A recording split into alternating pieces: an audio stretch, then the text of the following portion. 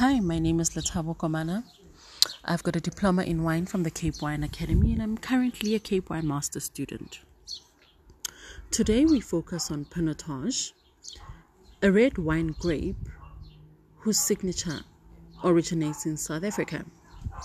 It was first cultivated in 1925 as a cross between Pinot Noir and Cinsault. Cinsault at the time was cultivated as a Hermitage, but was later discovered to be Pinot Noir. It was first cultivated by Professor Isaac Abraham Perrault as an experiment. He was the first professor of viticulture at Stellenbosch University, and he was attempting to combine the best qualities of the robust Hermitage and Pinot Noir, a grape that makes great wine but difficult to grow. He planted 4 seeds and forgot about them. And in 1928, he left the university to take up a job at KWV Cooperative. The garden had become overgrown. The university sent up a team to tidy it. And Charlie Niehaus happened to pass by. He was a young lecturer who knew about the seedlings and rescued them from the cleanup team. Isn't that amazing? So the grape in South Africa is cultivated extensively. It has a terribly complicated history because of its sporadic nature in growing. If the viticulture is not well managed, it can have a lot of vigor, which would then create flat, uncomplex wines. So from the terrible twos that it had for over 4 decades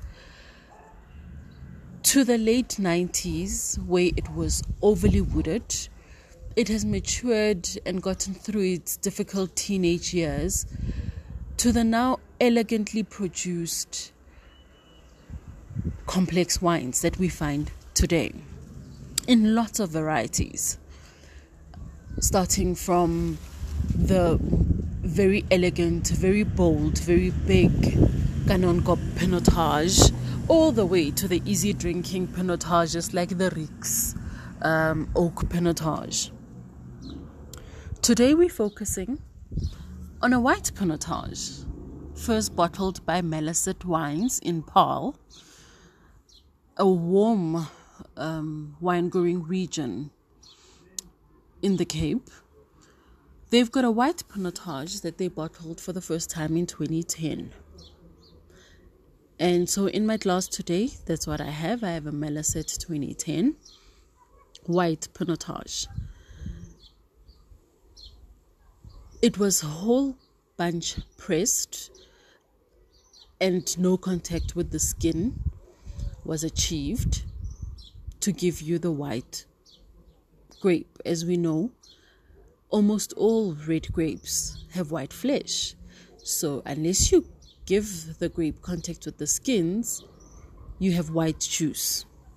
And that was what was achieved with this Maliset white Pinotage. The wine was then fermented and barreled on the lees for 9 months, after which it was then racked and bottled. On the nose, considering it is now 11 years old, so on the nose, you get honey, you get honey, you get hazelnut praline, some stone fruit like apricots. We're going to taste it now.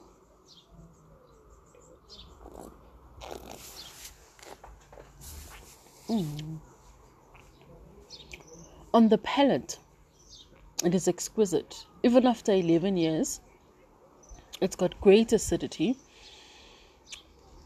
It's complex, so you get your stone fruit, you get the hazelnut praline with a nougat finish, a bit of marzipan. It's an elegantly well-aged wine.